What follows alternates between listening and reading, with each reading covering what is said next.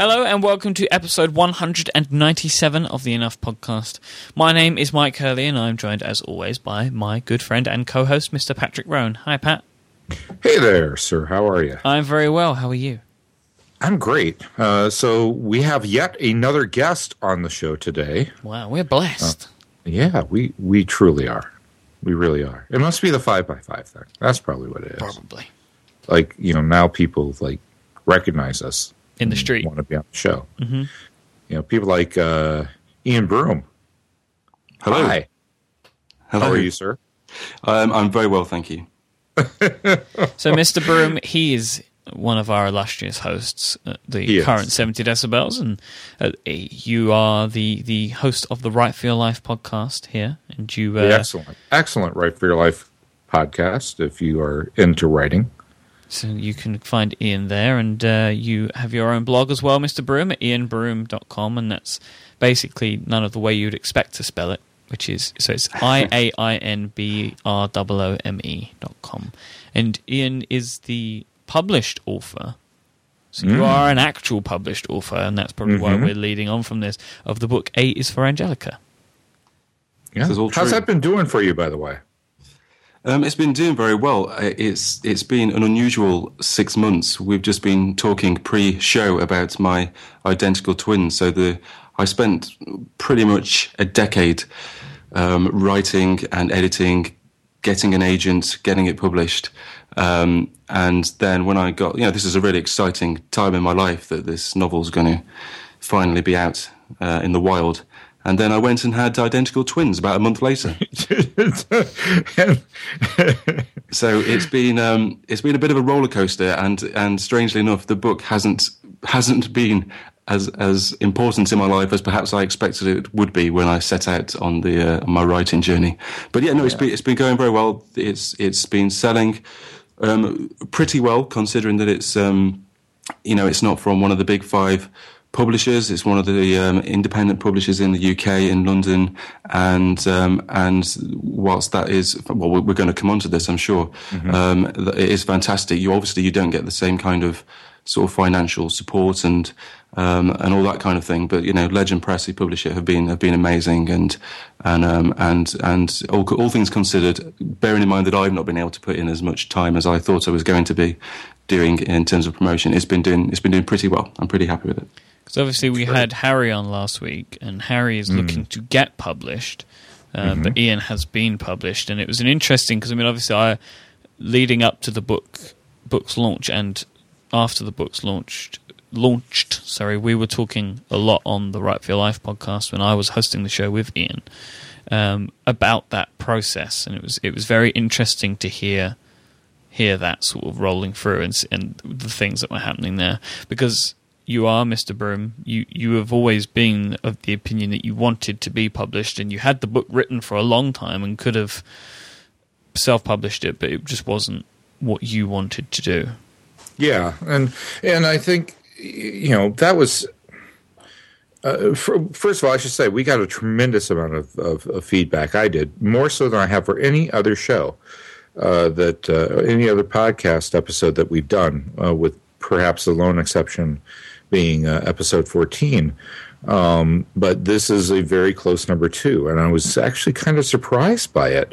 Not the least of which is I was surprised that there are that many people in the audience who are interested in the publishing discussion, as it were. And I often talk about writing here and such in my own experience, but certainly it was nice to kind of, number one, invite Harry on because he had a really different perspective than I think I had.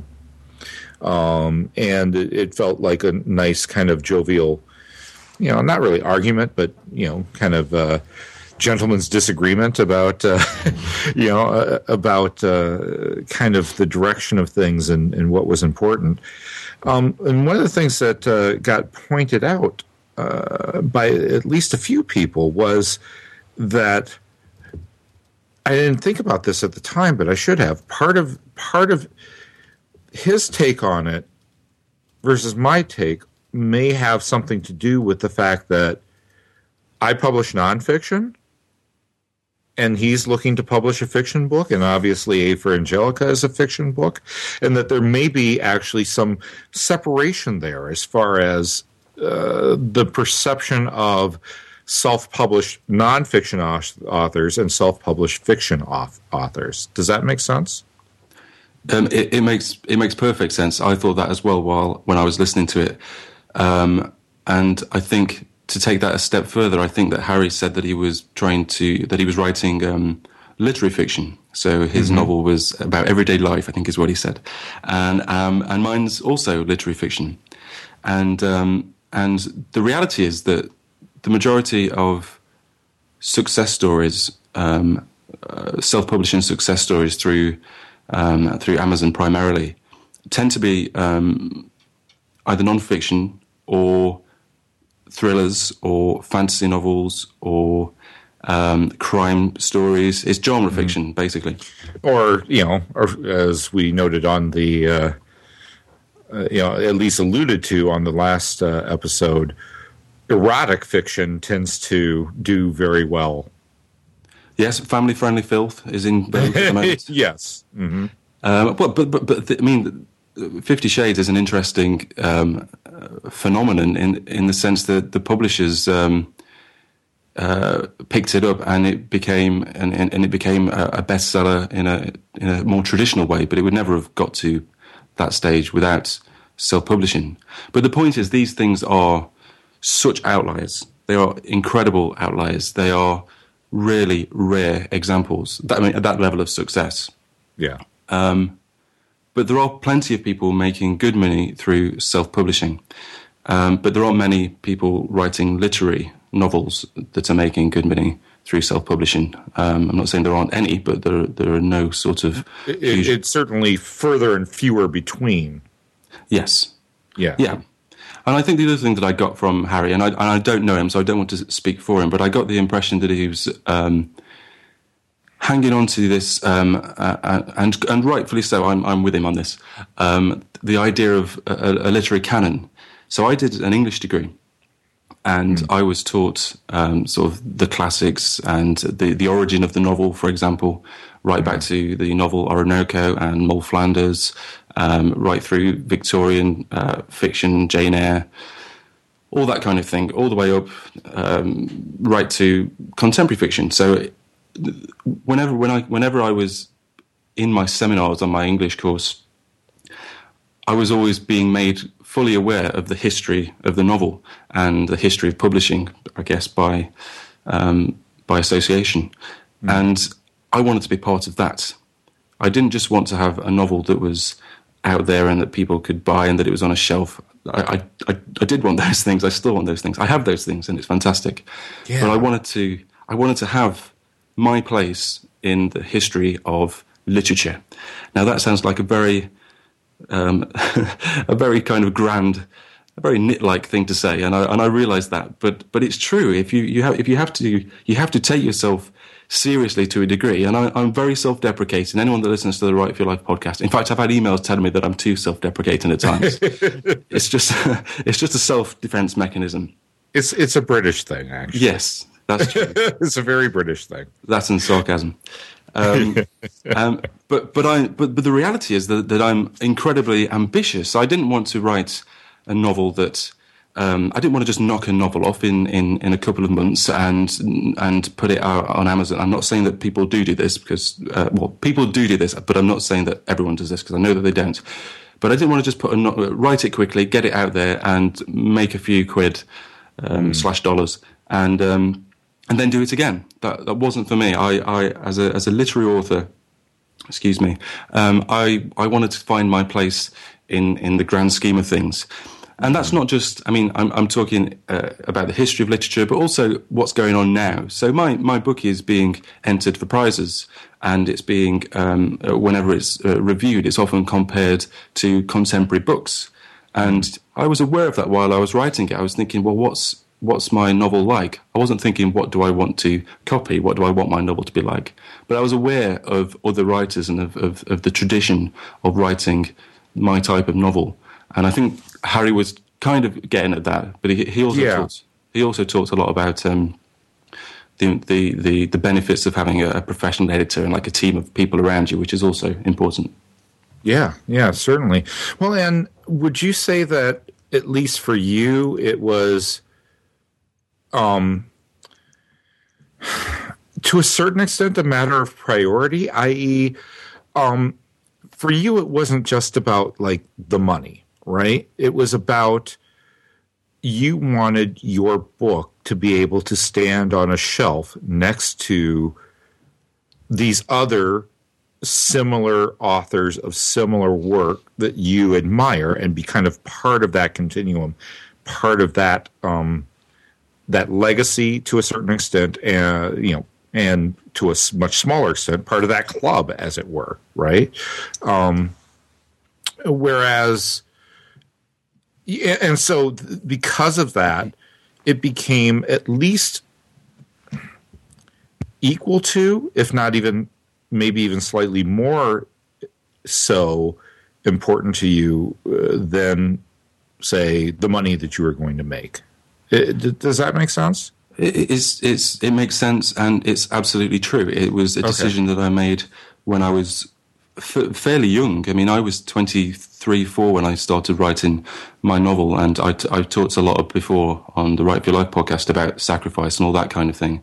And writing a novel whilst having a full-time job in your 20s involves an awful lot of sacrifice in terms of time spent with friends and family and all that kind of thing. It's a slightly different topic. But I always... A slightly irritating thing has happened.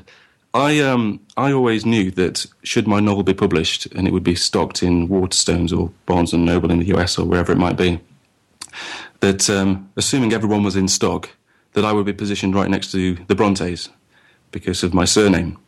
What I didn't, which is exciting, that was I always thought one day I'm going to take that photo. When the time came, the Brontes were out of stock and I was right next to Dan Brown.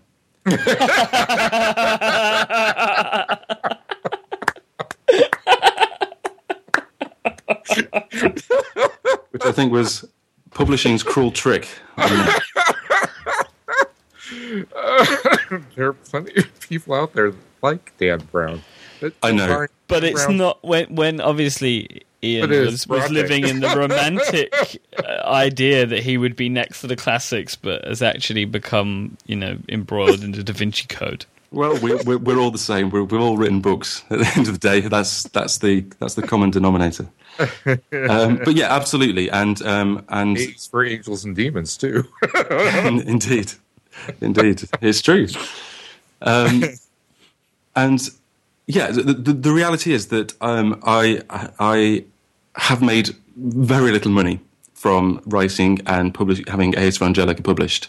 I don't know what I'm contractually obliged to say, so I won't say it. But it's not a huge amount, much less than I think most people, think or would imagine. But that's okay because it's now written and it's out there, and people can buy it for however long. Hopefully, it will stay in print for as long as possible. And what it is, it was never to me some kind of sort of word-based cash cow. It was getting that first novel published, having an agent, and I've got a brilliant agent, and it was always the first step, the first rung of the ladder of a career as an author. Now, I have another career which has been going on at the same time because I have bills to pay and I have a family to feed now. So I've been a copywriter. I'm currently a researcher in digital communications. I have a kind of what people would call a real job, but I've made that first step. I have a first novel that's published, and it will always be published. No one can take that away from me. But rather than it being kind of let's do this for the money, what it really is for me is, and what it's always been, is the first step to being an author. And hopefully that will happen to me, sometime in the future, where I have several books out and I make enough money that it's kind of my thing. I guess it would have been crazy for you to have assumed that you were going to get picked up by like Random House and that you were going to be a billionaire by the end of the year. Like, well, it would have been stupid of me to have expected that. Yeah. But I always say reach for the stars and expect nothing. So if I don't think that I can land a £1 million book deal, then I never will. But at the same time, every writer of fiction, I think especially, has to be realistic and realise that the industry is, to a degree on its arse and still kind of trying to work out how to deal with Amazon and how to best use, all these digital tools that we now have. And people are still playing catch up in the traditional publishing world. Yeah. But if you don't reach for the stars, then you will never see them twinkle. I don't know what that means. It's very literary. That's actually not true. You will see them twinkle. You'll just actually still be on Earth. Yeah, exactly. So here's and actually, it's the atmosphere and in the movement in the atmosphere that makes them twinkle. What you want is to reach so high that you stop seeing them twinkle. See, in any case, so. I mean, because here's the thing. I think that this is the reason why a lot of people move to this kind of self-publishing model or, as I discussed, and here's my take on it, by the way. First of all, from a personal perspective, I'm all, I certainly want to do whatever option gives me the most ultimate control over my work. And ownership of my work. And so, for me, the kind of, being part of that particular literary canon is less important. But certainly what I find interesting is that I have a whole other different set of authors that I imagine myself and my work a part of on the shelf, as it were, right? Even though mine's on a lot less shelves. Seth Godin, for instance, or Hugh MacLeod, or, that kind of, that brand of Stephen Pressfield, Douglas Rushkoff, that brand of kind of, it falls in the inspirational self-help category, but I'm not even sure if that gives the proper depiction of kind of what it is.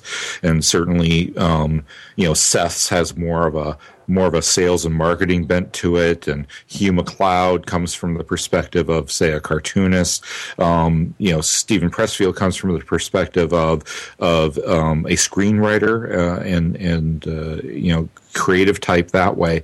And so definitely different perspectives and such. But that's kind of where I imagine kind of my works fitting within and next to and certainly, while it is a goal for me to kind of be a part of that tradition and that kind of canon of work, if being there would have meant that I would have had to go the kind of traditional route, I don't necessarily think that would have been enough for me to choose that, right? That ultimately the more important thing for me was having that kind of level of control and ownership of my work that allowed me to reap, money-wise, the maximum amount I could, while at the same time understanding that in order to get that, you have to sell a product where the words are not only of value, but that looks good too, right? That looks like a book and acts like a book and feels like a book. Even if it's an ebook, it needs to look and feel and act like an ebook, right? And has to be formatted and laid out nicely. It has to have a nice cover. And, and I understand these things. And so, I have no problem kind of sharing the pie, as it were. And so I think, what's interesting about all of this is that,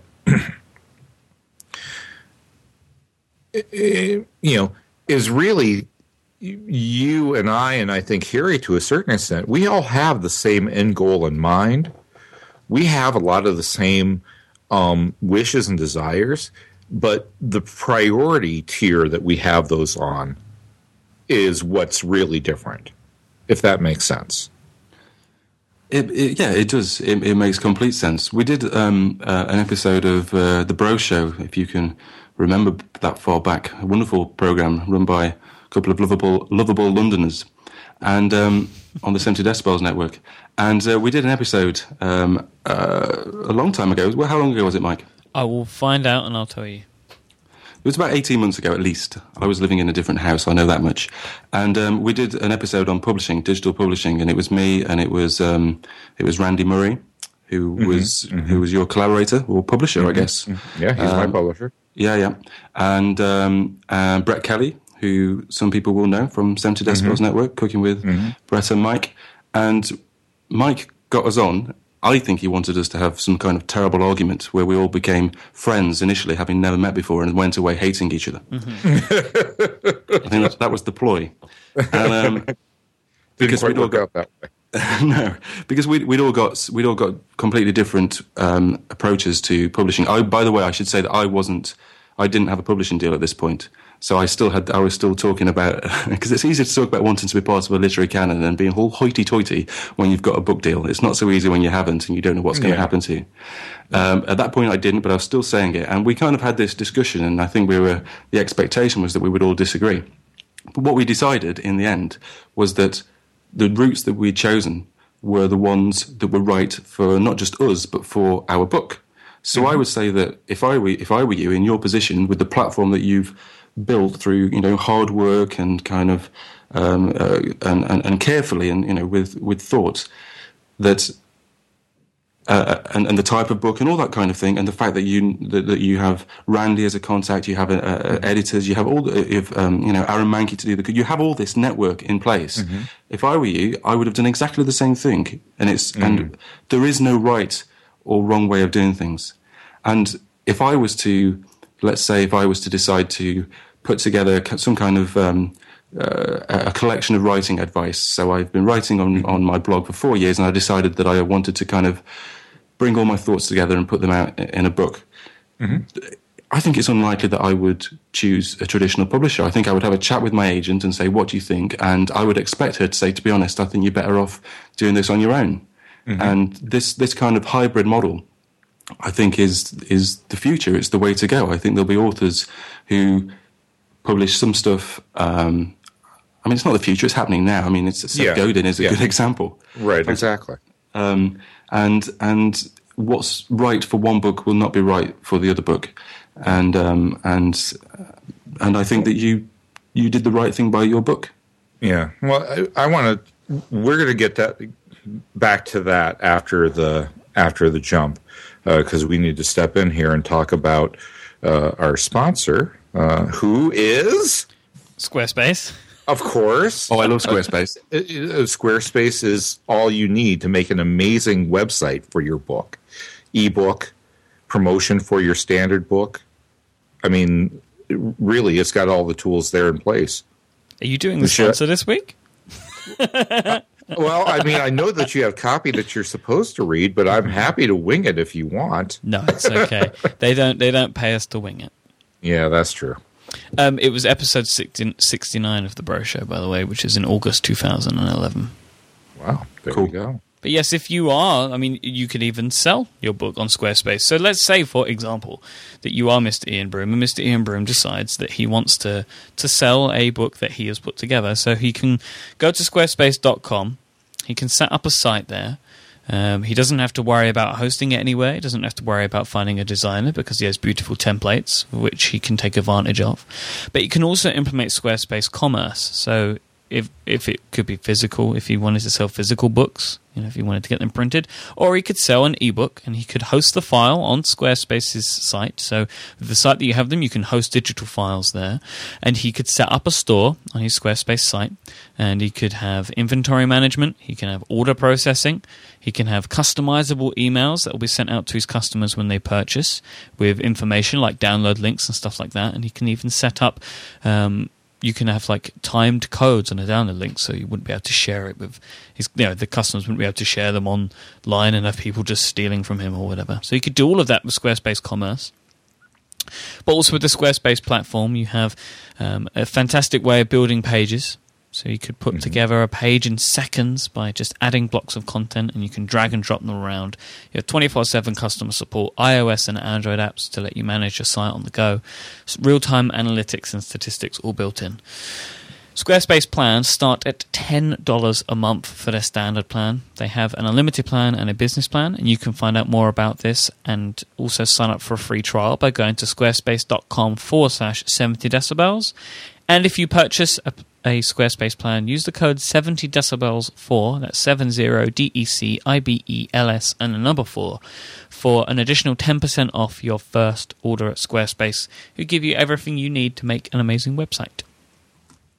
Yeah. So I had a point that I wanted to make about okay, go for it. What we were just talking about. So the sort of the dual model. This is something that happens a lot in comic books. And there is a notion called the creator-owned comic. So you have someone like, there is a very, very famous guy called Brian Michael Bendis. And Brian Michael Bendis he works at Marvel, and he's currently working on the Avengers.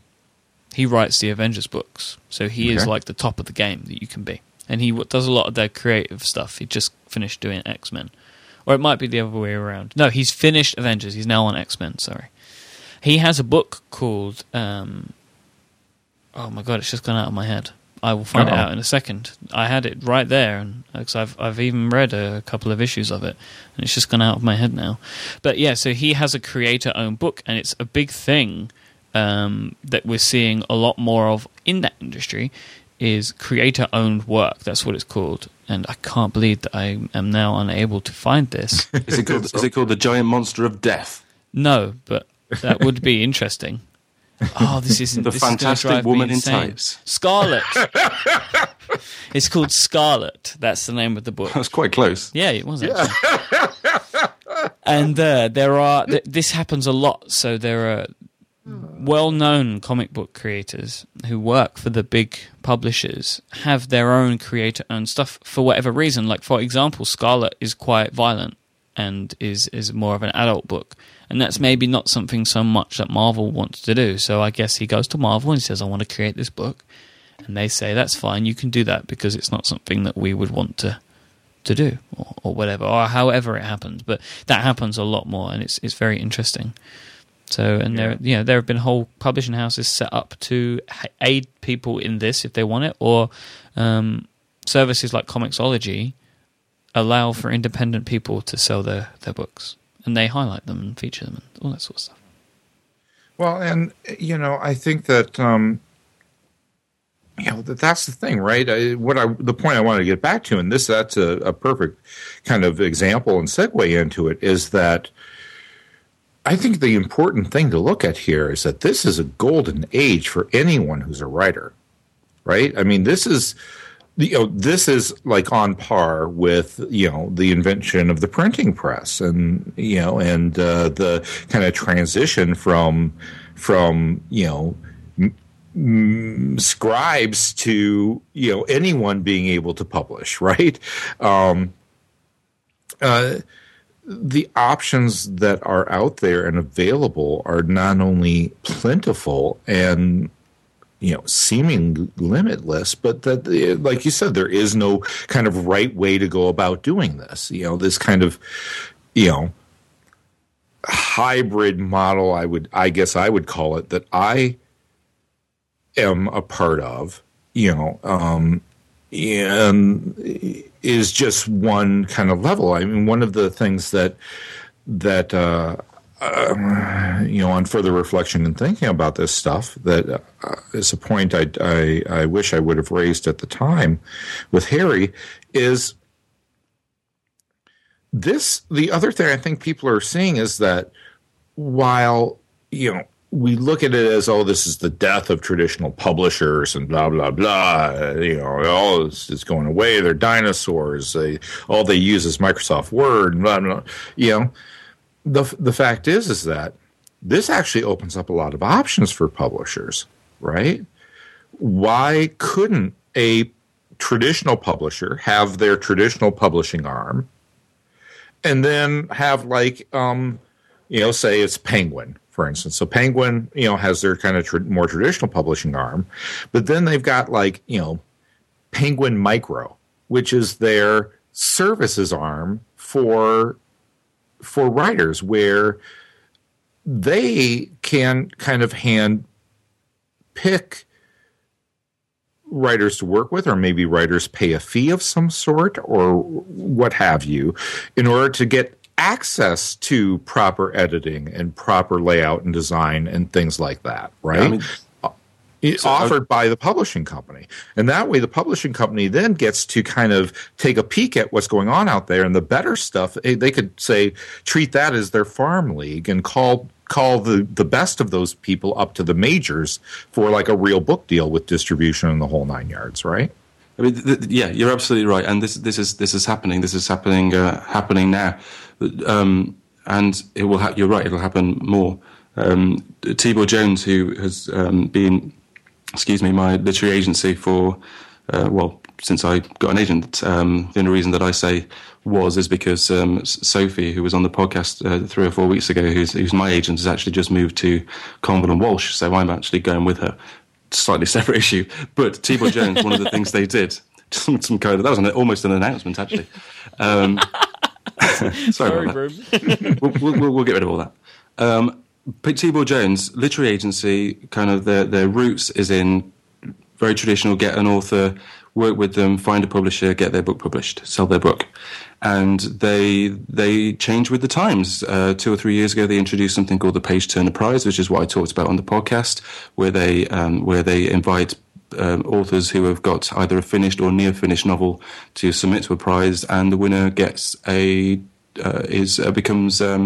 they get an agency. They become part of the agency. They get a representation. Mm-hmm. They also did a South Asia prize with a very similar sort of setup, and they launched something called the Writing Studio, where they did exactly what you've just described, where writers can pay a fee. I don't remember how much it was. It wasn't expensive, and they worked with, I believe, with Sophie for a set period of time on their novel. And having worked with Sophie and knowing her expertise, then I know that it would be the most well spent, however much it was, they could possibly have. There's a huge misconception about traditional publishing and about publishers at the moment, and a lot of it, frankly, is peddled by people who are self-publishing and are basically peddling myths that agents are all lazy, kind of good-for-nothings who only want to sort of fleece their authors for all the money they can and then dump them on the scrap heap. It's absolute nonsense.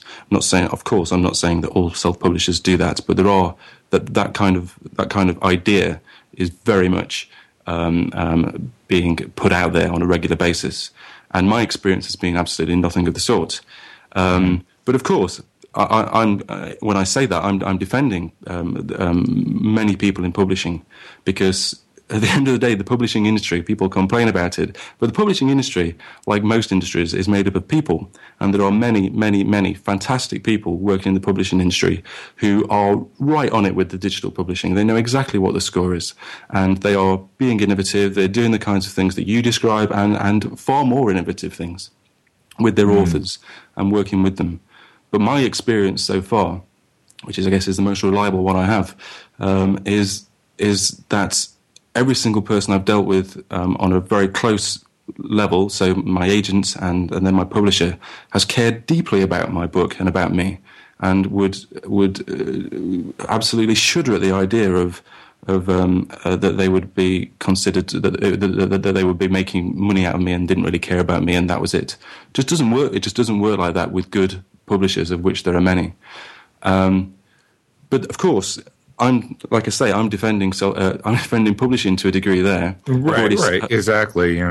But at the same time, people who have self-published for years and years and years and years have been considered a joke, and they feel quite understandably that this is payback time to a degree. And I completely understand that, but I do think that both sides have a responsibility to kind of to acknowledge the reality of hybrid publishing and say, it's all about the book, it's all about the author, and isn't it fantastic, as you say, that we live in an age now where every author has options, and they can do whatever they want with their book. Yeah. Well, and, I think, I think that this whole idea of quote-unquote self-publishing is, in fact, a quite an old one. This is not just something that's been spawned by the digital age. The digital age has allowed it to be distributed more widely and to actually attach a transaction to it, monetarily, that is super simple, as it were, right?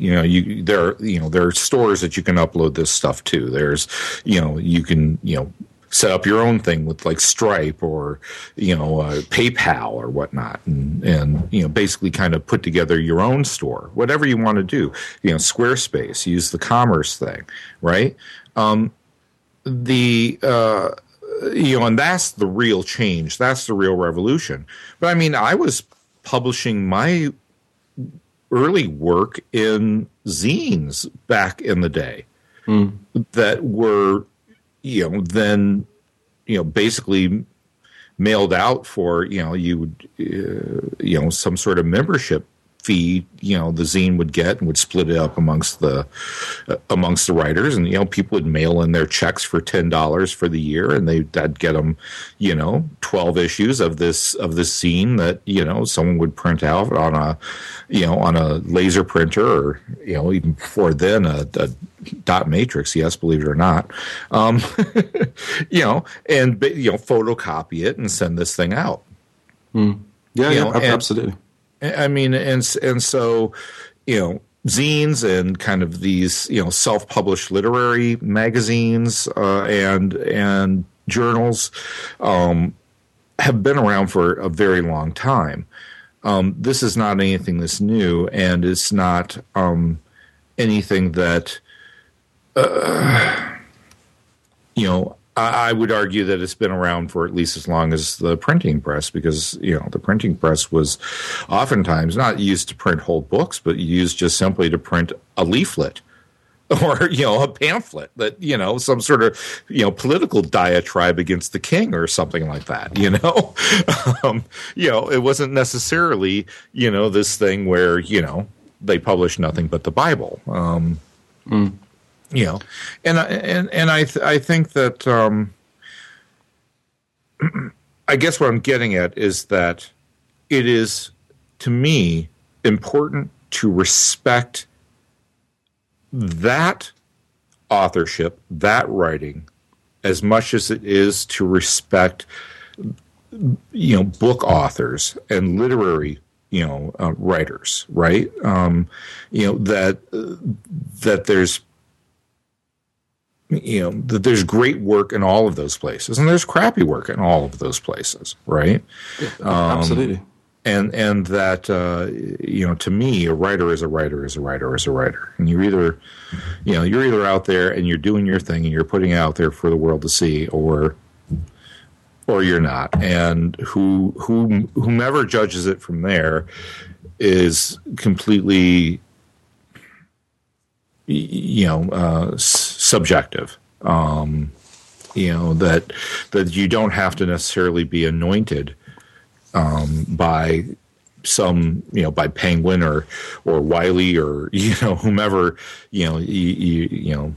insert big publisher here, to be considered good. You just have to be good to be considered good, right? And it's only a question of how many people might consider you good. And those are the people who are your audience and who you're going to write for and who's going to buy your work. And if that is, an audience of one, fantastic, because guess what? There's a lot of writers out there that don't even have that. And there's more than a few out there that have that and don't deserve it, to be honest with you. So, well, and a lot of the problem that this discussion kind of brings is the conversation is always framed with people like Amanda Hocking and or J.K. Rowling on the other side. Mm-hmm. And those people are such, like I said earlier, they're such outliers. It's kind of almost not worth talking about them. Mm-hmm. Because, yes, I could write a children's book about lizards, which are like wizards but not quite. And they're kind of like aliens with sort of 7 teeth, but the teeth are a little slightly furry. It's not going to work. That's never going to get published, is it? So I could do that, but the chances of me, as you've just heard, becoming a squillionaire through it are none. The chances are none. It's not going to happen. That happens to a handful of people in this world. It doesn't happen. And at the same time, Amanda Hocking or 50 Shades, E.L. James, they're such outliers. So let's not frame the conversation with those people. Let's frame it with ordinary people, perhaps like me and you. The literally thousands upon thousands of writers that are out there, getting published and putting out books and getting paid, getting paid for it, but yeah. I agree with you completely, and that's why I think this was such an important follow-up conversation to have after last week's episode, because and that's probably one of the biggest takeaway points, is that not only is there not a right way to do this, a right or wrong way, but to just simply talk about the outliers is not really going to give you an accurate picture of what's going on. The fact is that I know for a fact that agents, publishing companies, are actually hiring people to do nothing but read through self-published works, right? To go through, Amazon and find, let me go through Amazon and find all the self-published folks that have, gotten X amount of 4 or 5 stars. Yeah. Read those and send them an offer letter, because that's our next, they're totally, and so, of course, another path might be for someone to be out there self-publishing their stuff, building their audience, and doing that sort of thing, in order to get an agent or get a publishing deal, right? Because if you are good, people will find it. If you are good, people will tell other people about it. The reason that, that I have sold as much as I've sold has simply been through not just the audience that I've spent years building at MilmoMac or my own site or whatever, but also for those people saying to people, hey, you know what? This thing is good. You should check it out, Yeah, I mean, I've had an unusual experience actually with that. I've spent a few years building up what was initially the Write for Your Life. It's now just my own name for the URL, but it's basically a blog about writing. And one of the things that I found, and what I talked about recently on an episode of the podcast, was that I found that writers don't tend to buy other writers' novels so much, and I've kind of had to really rethink my own platform. I mean, my platform isn't as big as yours, Patrick, as we know, but it's still important to have one. It's still important, and it's vital for people who are publishing independently to have some kind of platform. Otherwise, you really are just putting things out into the ether and hoping for the best. That's true. But increasingly, I would say that it's also becoming not vital, but certainly a value add. If you go to an agent and say, not only do I have this book and I've written this book, but I've got 10,000 people ready to buy it right now today. It's not, if you've written a fantastically brilliant book, then you may get a deal anyway. But in this day and age, your normal kind of writer with a great book, it doesn't matter. All of us, we have to do our bit. There is not the budgets there. There is not the and as you said earlier, not necessarily the know-how there to just create a platform. It's something you do have to work with, and it's just about choosing the right platform and that kind of thing. And a lot of the people that have sold to Squillion books have had some kind of platform generally, and they've used it. And that platform may be Amazon itself. They may just be really cunning and brilliant at writing Amazon profiles and writing lots of books that all link to each other and all that kind of crazy palaver. But yeah, no, it's a bit of a wild west at the moment, publishing, to be honest with you. But if you can find your own corner and be content with what you're doing and have some integrity, I think that's the thing. If you do, as long as you do something and you can look yourself in the mirror and go, I'm happy with that decision, then that's fine. And like I said earlier, I wouldn't have been happy with just writing as good a book as I could in 7 weeks and saying, well, it has to be out now because I want some quick money and I just want it to be published. I wanted to look at myself in the mirror and go, that book was the best it could possibly be. And I think that should go for anyone. And I've had plenty of arguments online with people who are more about, well, it's all, the more books you have on Amazon, the more money you'll make and all this kind of thing. I think sod bloody making money on Amazon. Have some integrity and be able to say that book was as good as it possibly could be. My book could be better. Ars Evangelica could be better. I'm a better writer now than I was 8, 9, 10 years ago when I started writing it. But you have to stop somewhere. And at that particular time where I put the pen down in the sort of guise of a keyboard, it was as good as it could possibly be, and I could have integrity and say, that was me, that was then, that was my book, and be happy. And that is way more important than almost everything we've talked about so far, I think. Thanks a lot, Ian, for being on. This has just it's been great. It's been enlightening. I hope those who enjoyed our last conversation last week about publishing have enjoyed this kind of follow-up episode, I guess, as it were. I promise we'll be back to kind of the big idea stuff next week. But I really was excited to continue this discussion, to have you on, and to have had Harry on last week. I just think these two shows pretty much, they're going to end up being the things I point people to when I get these questions about publishing and things like that I get in my inbox every so often. Other people write to me, say, I've got this book, I've been thinking about self-publishing, or I've been thinking about looking around for a book deal. How does one go about doing that? That sort of thing. I'm like, I don't know what to tell you. I'm going to point them at these two episodes and say, pretty much, everything you need to know about my opinion in this area, is here. And plus you get the bonus of having, Ian's and Harry's and Mike's thoughts as well. So thanks a lot for being on. I really appreciate it.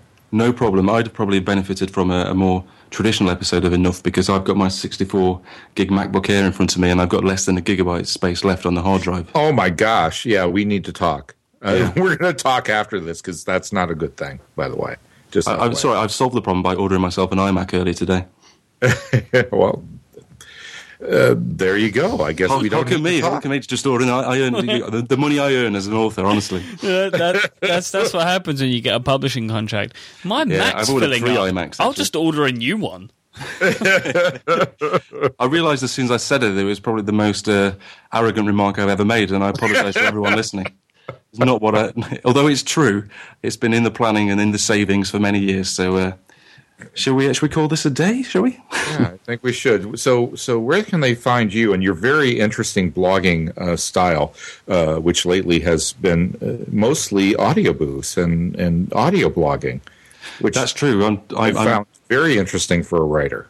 Oh, yeah, well, yes, and also YouTube. So I've discovered a whole community of people who review books and talk about books, like a huge sort of community on YouTube, and they call themselves booktubers. And I love talking about books and about writing, so I'm using that a bit more as well at the moment. We'll tell people about where they can find you. Yes, they can find that. IanBroome.com. On Twitter, I'm Ian Broome, IAINBROOME, and the podcast that you referred to is called Chat Broome, and it's called chatbroome.com. That's it. Yep. And what's the book you said? Well, it's YouTube, but it's just people that call themselves booktubers. It's like a sub community of YouTube, but you can find me at youtube.com/user/Ian Broome. I have a channel on there. Feel free to subscribe. Oh, terrific. All right, and Michael, you sir? I'm iMyke, IMYKE. You can find me everywhere with that. Yep, and I'm Patrick Rohn, PATRICK and I'm just about everywhere with that, including my email address is patrick@patrickrohn.com. As you can tell, I welcome it. People send it. I read it. I respond to it. Sometimes I even do whole podcasts in response to it, so feel free. All right, and with that, we'll chat later. We will. Cheers. Bye. Cheers.